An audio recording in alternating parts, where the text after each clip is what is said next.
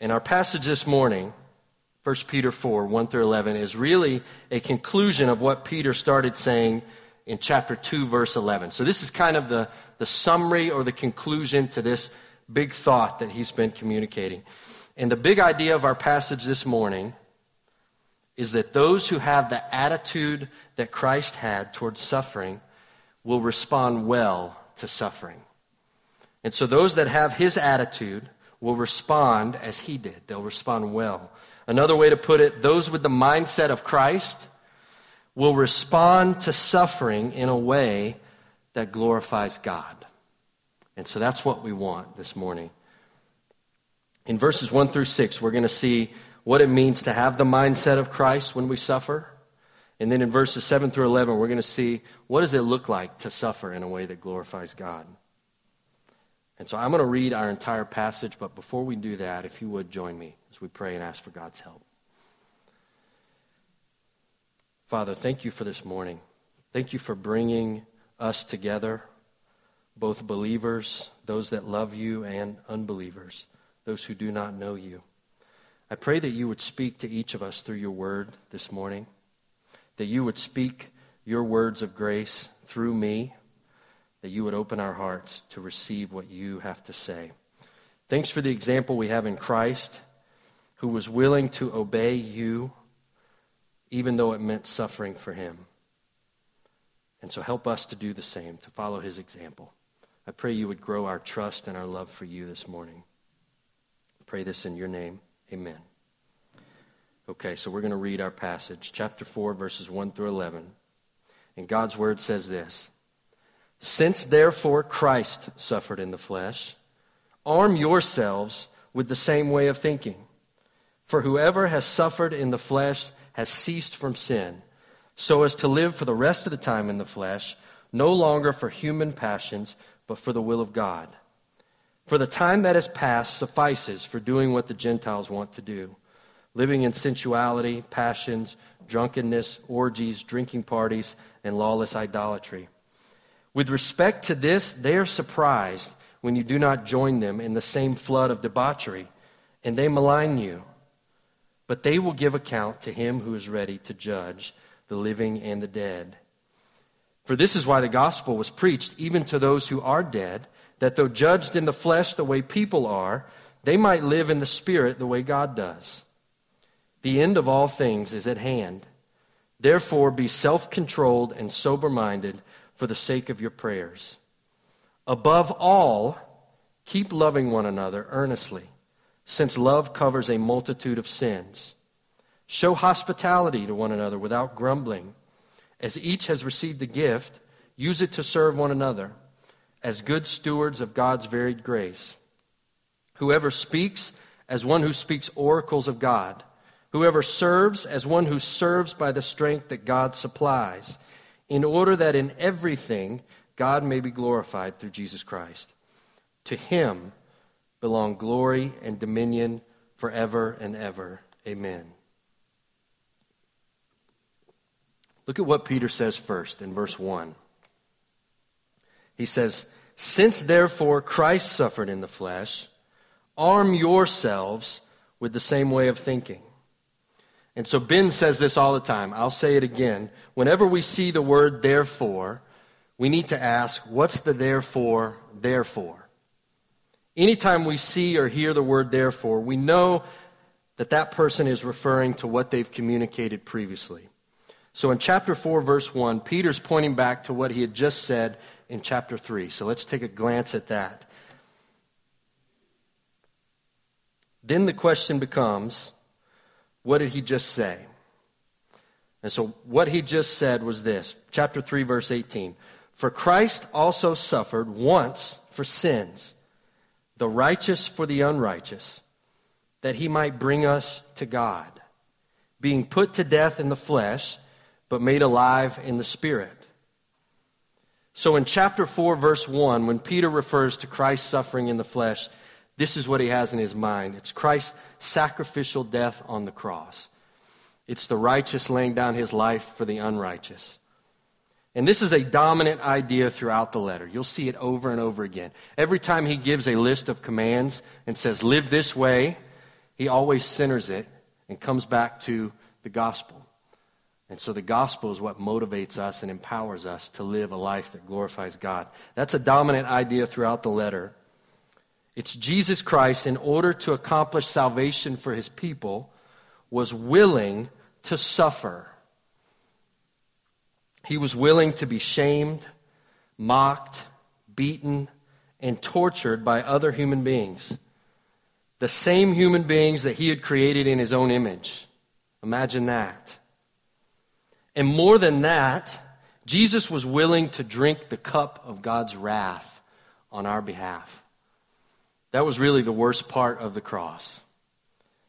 The divine punishment that we deserve, he took upon himself. So when Peter says that Christ also suffered in the flesh, this is what he's talking about. He's talking about Jesus' death in our place. Look at what he says next. He says, "Since therefore Christ suffered in the flesh, arm yourselves with the same way of thinking." In other words, prepare yourselves. Get ready. This is almost like the language you would use when somebody's about to go into battle. Get ready for battle. Make sure you have the weapon you need in order to fight. And so what is your weapon? What's our weapon? He says, arm yourselves with the same way of thinking.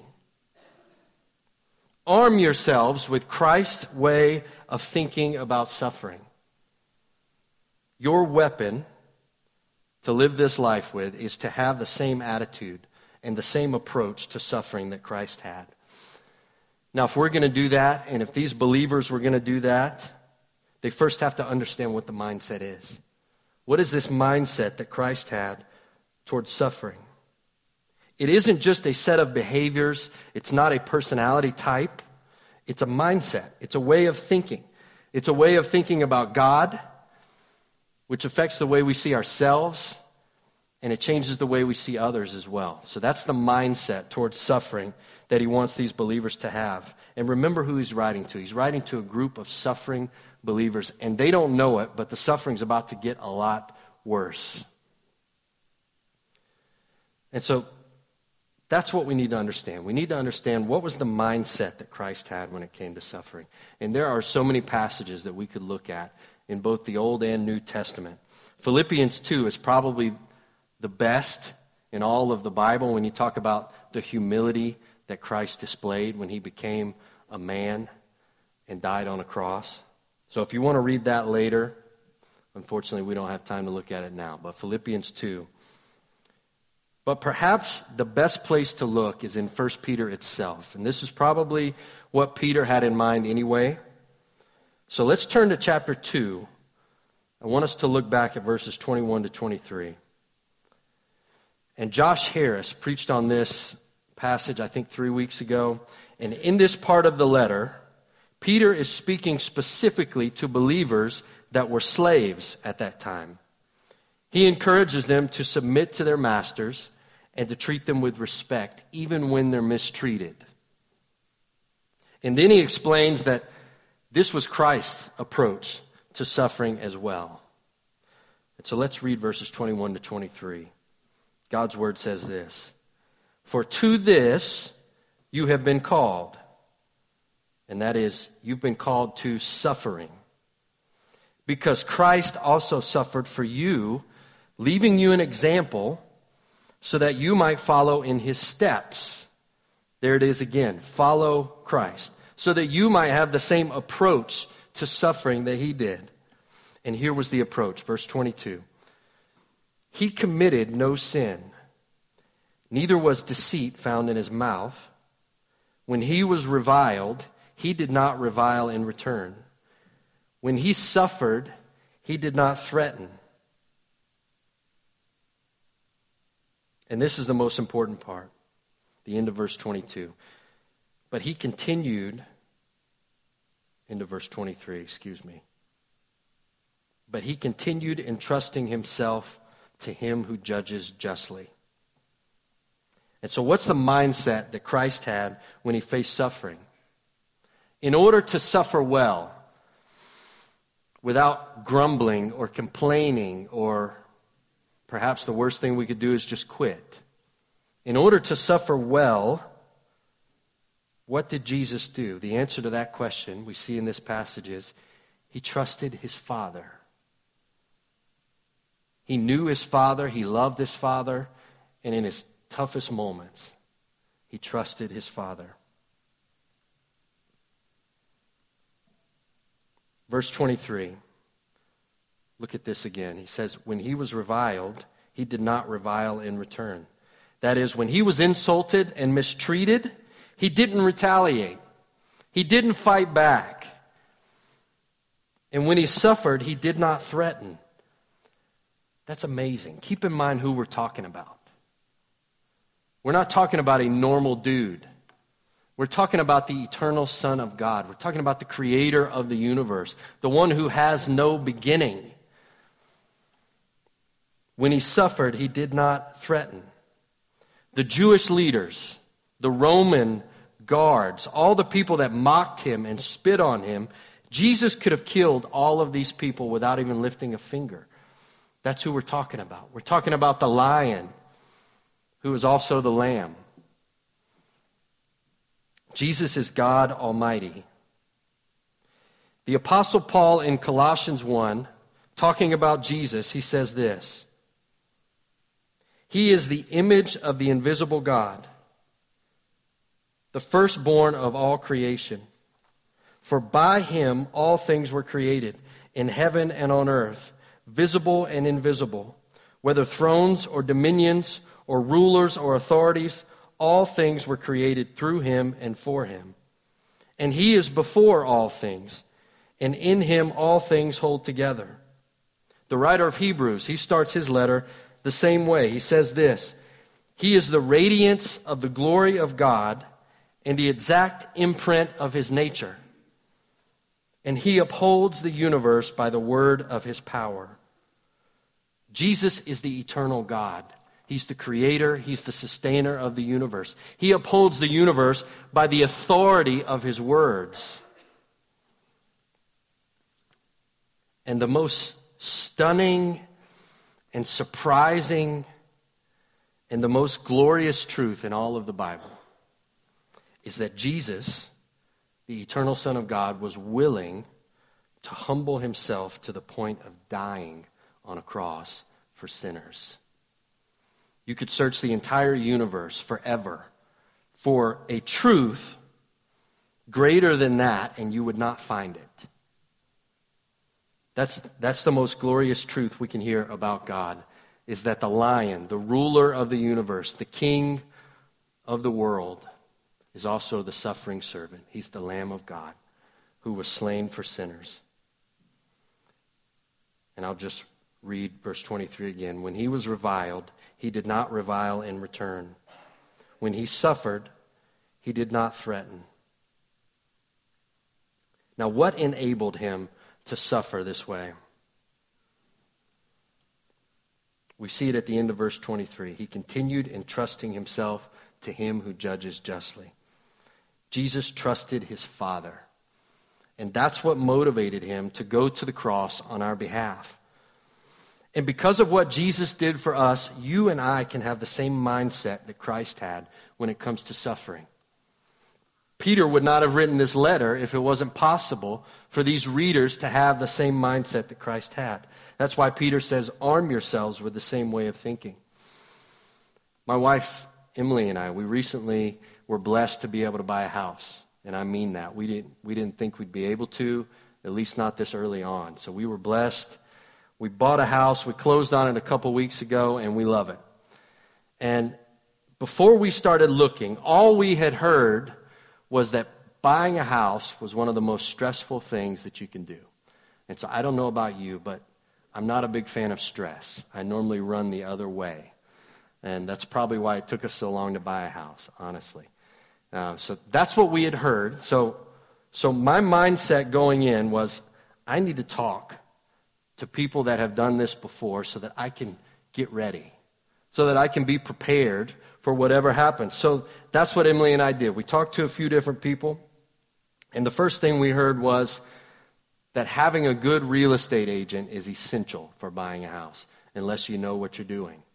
And so that was step one. Step two, or the second thing people told us was, expect the unexpected. They said nothing's going to go exactly according to plan. There's going to be hiccups. There's going to be speed bumps. And so that's exactly what happened, but we were ready. And then finally, my brother told me, be patient and enjoy the process. And so that's what we were able to do. Now, we didn't have to be that patient. We actually bought the first house we looked at. It just worked out like that. But we were ready regardless. And so why did Emily and I do this? It's because we knew we were about to face a potentially stressful situation. And so we wanted to have the right mindset. We wanted to respond well and be able to make a good decision. We're talking about a lot of money there. In the same way, as believers in Christ, you and I should want to have the same mindset towards suffering that Christ had, because we are all going to suffer in some way. Many of you in this room are suffering currently. And so it's important for us to have the mindset that Christ had.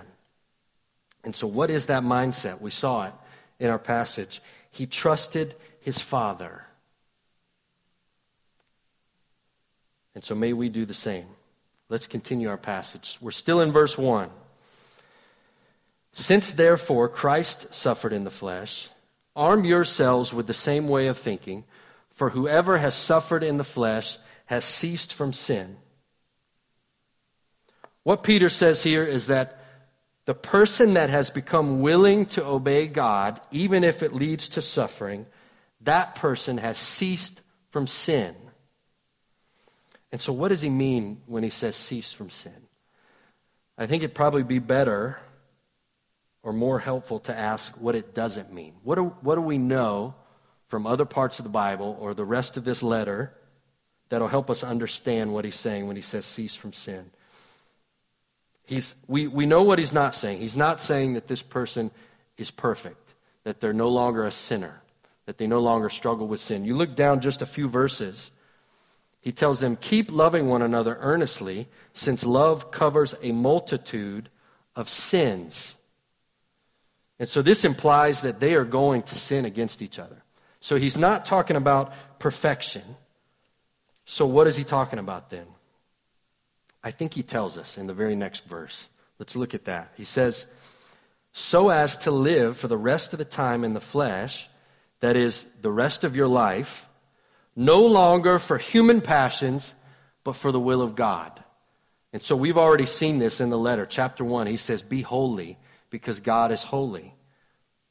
So the person that has meditated on the humility of Christ and has been deeply impacted by how Christ was willing to suffer on our behalf, and has now adopted the same mindset that Christ had, entrusting themselves to the Father, this person has ceased from a lifestyle of sin. What he's saying is that being willing to obey God from the heart, even if it leads to suffering, this is a sign of a believer in Christ.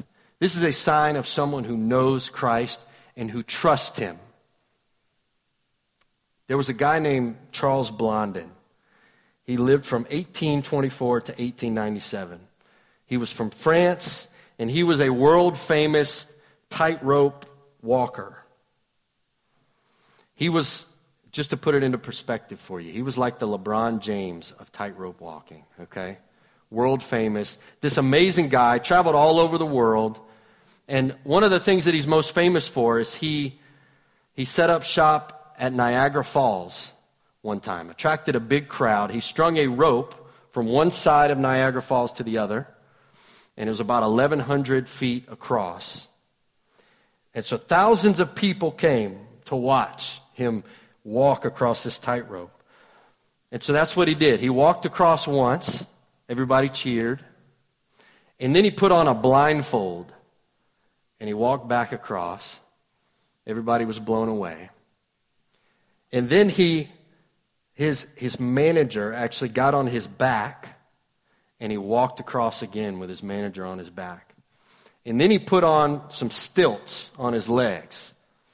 Not just high heels, but stilts. and he walked across again. And so people are just going crazy. And so he walks over to the crowd, and he says, "Do you believe that I can pick up this wheelbarrow and push it across the tightrope?" And so the crowd went crazy. They're excited. They say, "Yes, of course you can. You're the greatest." And so then he asked them, "Do you believe that I can carry someone to the other side in this wheelbarrow?" And you know the response. They said, "Yes, absolutely.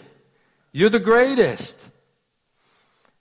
And then things got real, because he looked at the crowd and he said, "Which one of you is willing to get in the wheelbarrow?"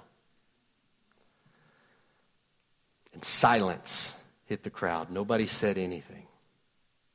It is one thing to stand on the sidelines and cheer for Charles Blondin, to scream out things like, "You're amazing, you're the greatest, you can do anything."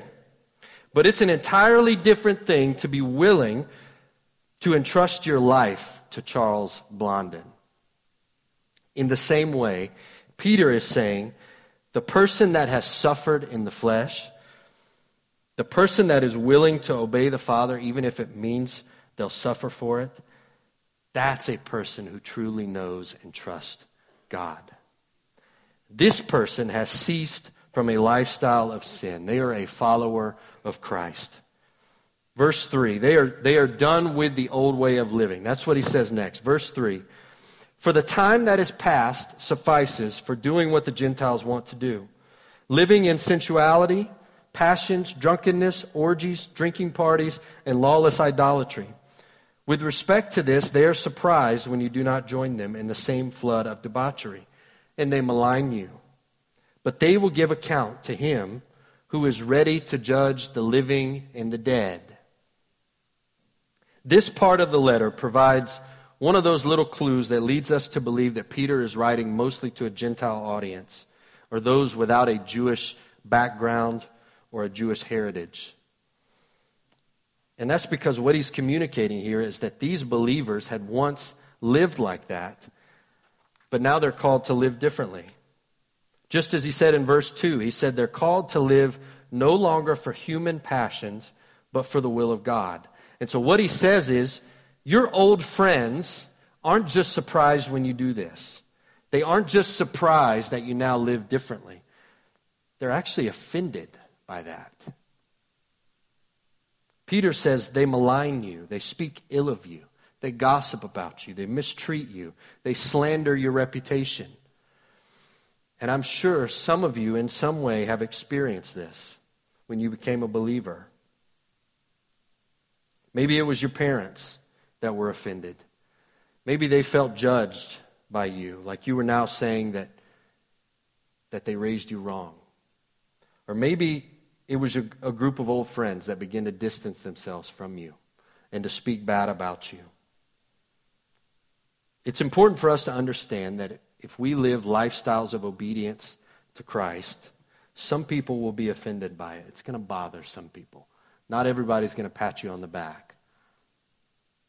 Our job is to be faithful and obedient, even if we are mistreated because of it. But we need to understand that some people will be offended so that when it happens, we're ready. This is a part of having the mindset that Christ had when he suffered, is being ready when stuff like this happens. We see an important part of that mindset in verse 5. Let's take a look at this. But they will give account to him who is ready to judge the living and the dead. An essential part of having the mindset of Christ is understanding this truth. God is the ultimate judge in the universe. God is the ultimate judge in the universe. The sovereign God who rules and reigns, who knows everything, who is infinitely wise and immeasurably good, he's the ultimate judge, which means this: nobody's getting away with anything. Nobody's getting away with anything. And this is why we feel the need to retaliate, isn't it? We feel the need to fight back and hurt others when we've been hurt. What we're really saying is, I'm not going to let them get away with that. I'm not going to let it happen. But what we need to understand is nobody's getting away with anything. There are no secret sins. God sees everything. The person that mistreats you or slanders you or makes your life difficult, they're not getting away with that. It may seem for a little while like they're getting away with it, but they're not. Jesus knew this when he suffered. If you'll think back to verse 23, we looked at it earlier, chapter 2. Jesus continued entrusting himself to who? To him who judges justly. That's an interesting way to put it. He could have just said Jesus continued entrusting himself to the Father. But it's to him who judges justly. Jesus trusted his Father, and his Father is the judge. And now Peter is telling these believers, those people that are mistreating you, they are going to have to answer to the judge on Judgment Day. They're not getting away with anything. Someone is going to pay the penalty for the sin that is being committed against you. God will not sweep anything under the rug. That would not be just. We don't want that from a judge. We want a judge who's going to be honest. And that's who God is. So either the people that are mistreating you are going to suffer the penalty of their sin, which is an eternity in hell, separated from God's goodness. Either they're going to face that penalty, or their sin will have been placed on Jesus Christ, and he will have died for their sin. He will have taken the punishment that they deserve. Those are the two options on Judgment Day. Either you pay the penalty yourself, or Jesus pays it for you with his death on the cross. And what this means is that you and I can forgive. This is an essential part of forgiveness. We can forgive those who mistreat us. We don't need to retaliate when we're mistreated. We can respond to mistreatment like Jesus did. It's not that we're forgetting about it. It's not that we're just sweeping it under the rug and acting like it never happened. And in a very limited way, we can often punish people that commit crimes and hurt other people. So that happens. But nobody's getting away with anything. It's because God is the ultimate judge of the universe. Paul, the apostle, he wrote the book of Romans. And in Romans chapter 12, verses 19 to 21, he says this idea in this way. He says, "Beloved, never avenge yourselves, but leave it to the wrath of God. For it is written, 'Vengeance is mine, I will repay,' says the Lord. To the contrary, if your enemy is hungry, feed him. If he is thirsty, give him something to drink. For by so doing, you will heap burning coals on his head. Do not be overcome by evil, but overcome evil with good." It's essential for us to understand that God is the ultimate judge. We can trust him with justice in the universe. We don't have to retaliate. Let's look at verse 6. Back to 1 Peter chapter 4, verse 6. I'll read the end of verse 5 first. Peter says, "But they will give account to him who is ready to judge the living and the dead. For this is why the gospel was preached even to those who are dead, that though judged in the flesh the way people are, they might live in the spirit the way God does." And so last week, Ben reminded all of us that all of Scripture is inspired by God, but not all of it is very clear. And so this is another example of that truth, this verse. When Peter says the gospel was preached to those who are now dead, some scholars think that he's continuing his thought from the previous passage, and that he's talking about Noah's family. Remember, Ben talked about that last week? So in other words, the gospel was preached through Noah. His family responded by getting in the boat, so they were saved from the flood. And so in this way, the gospel was preached to those who are now dead. That's one option. Another option, and the one that I kind of lean towards, is that Peter is talking about believers in Christ that have died before the return of Christ. So even though they passed away, they're alive in the Spirit with God. That's what he's saying. So this would have been a comfort to Peter's audience. But honestly, regardless of which group of dead people he's referring to, whether it's those from Noah's time or from the first century, let's not miss what he just said. And I'm going to paraphrase what he just said. He says, your old friends are surprised when you don't join them in the same lifestyle of sin that you used to live, and they're offended, so they malign you. But don't retaliate, don't fight back, because they're not getting away with anything. They must stand before God on Judgment Day. And now he says, this is why the gospel was preached to those who are now dead. What he's saying is that the gospel is the only way to be made right with God. It's the only way that you and I can have our sins forgiven. It's the only way that we can stand before God on Judgment Day and get a verdict of not guilty. The gospel's our only hope. This is why the gospel was preached to those who are now dead. Question 1 of the New City Catechism. It's something that Tim Keller and D.A. Carson and a bunch of scholars, they combined a bunch of old catechisms. If you know what those are, they're like statement of beliefs.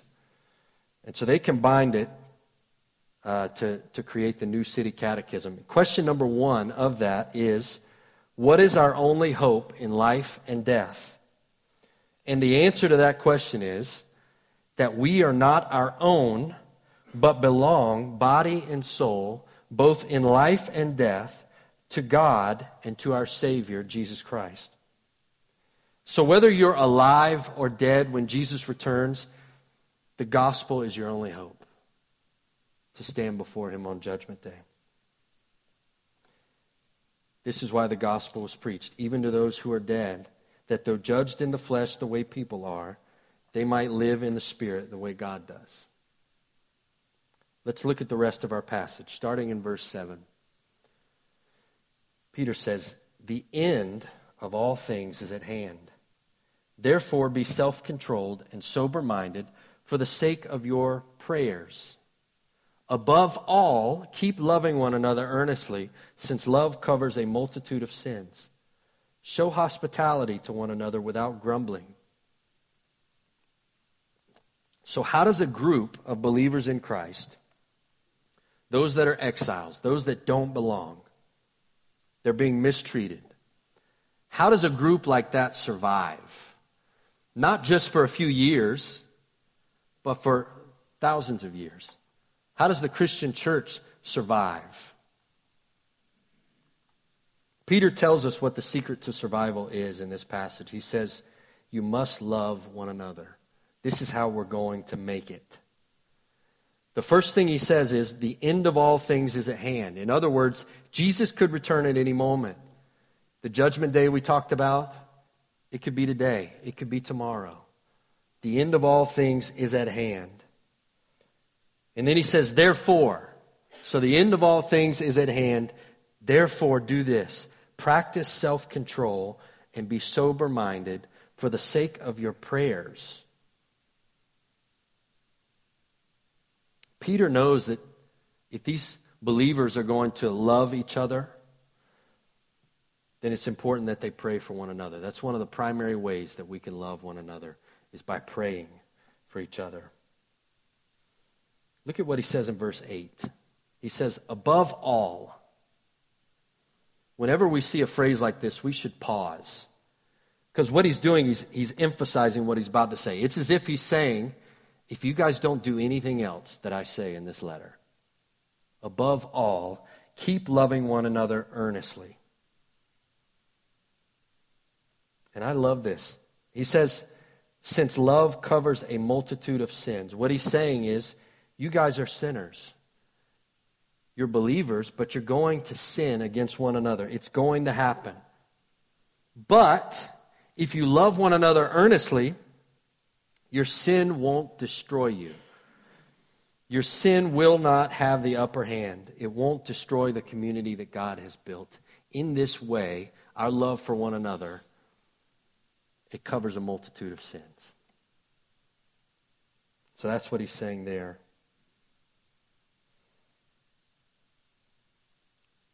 And then he says in verse 9, show hospitality to one another without grumbling. And this is a very practical way to display love.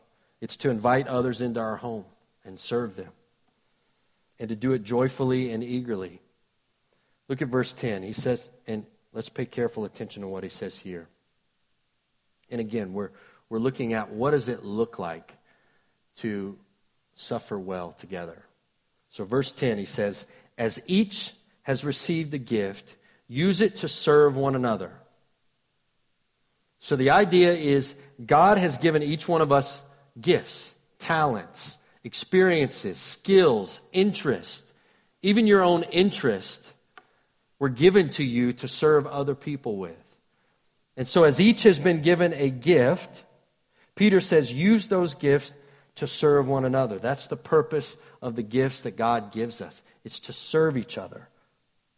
Notice what he says immediately after this. He says, use your gifts to serve one another as good stewards of God's varied grace. That's an important word, grace. What this means is that when we pray that God would show his grace to us, Integrity Church, or we pray for God to extend grace to somebody somewhere, one of the primary ways that he's going to do this is by giving gifts to believers for them to use to serve other people.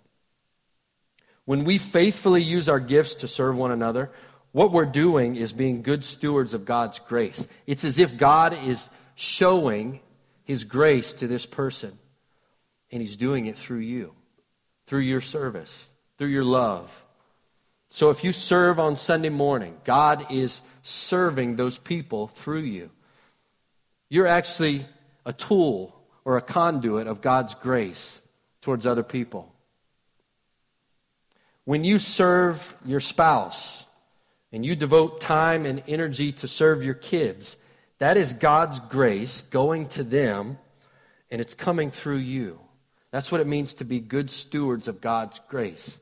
So God has given us gifts and interest and skills and experiences. All those things are to be used to serve other people.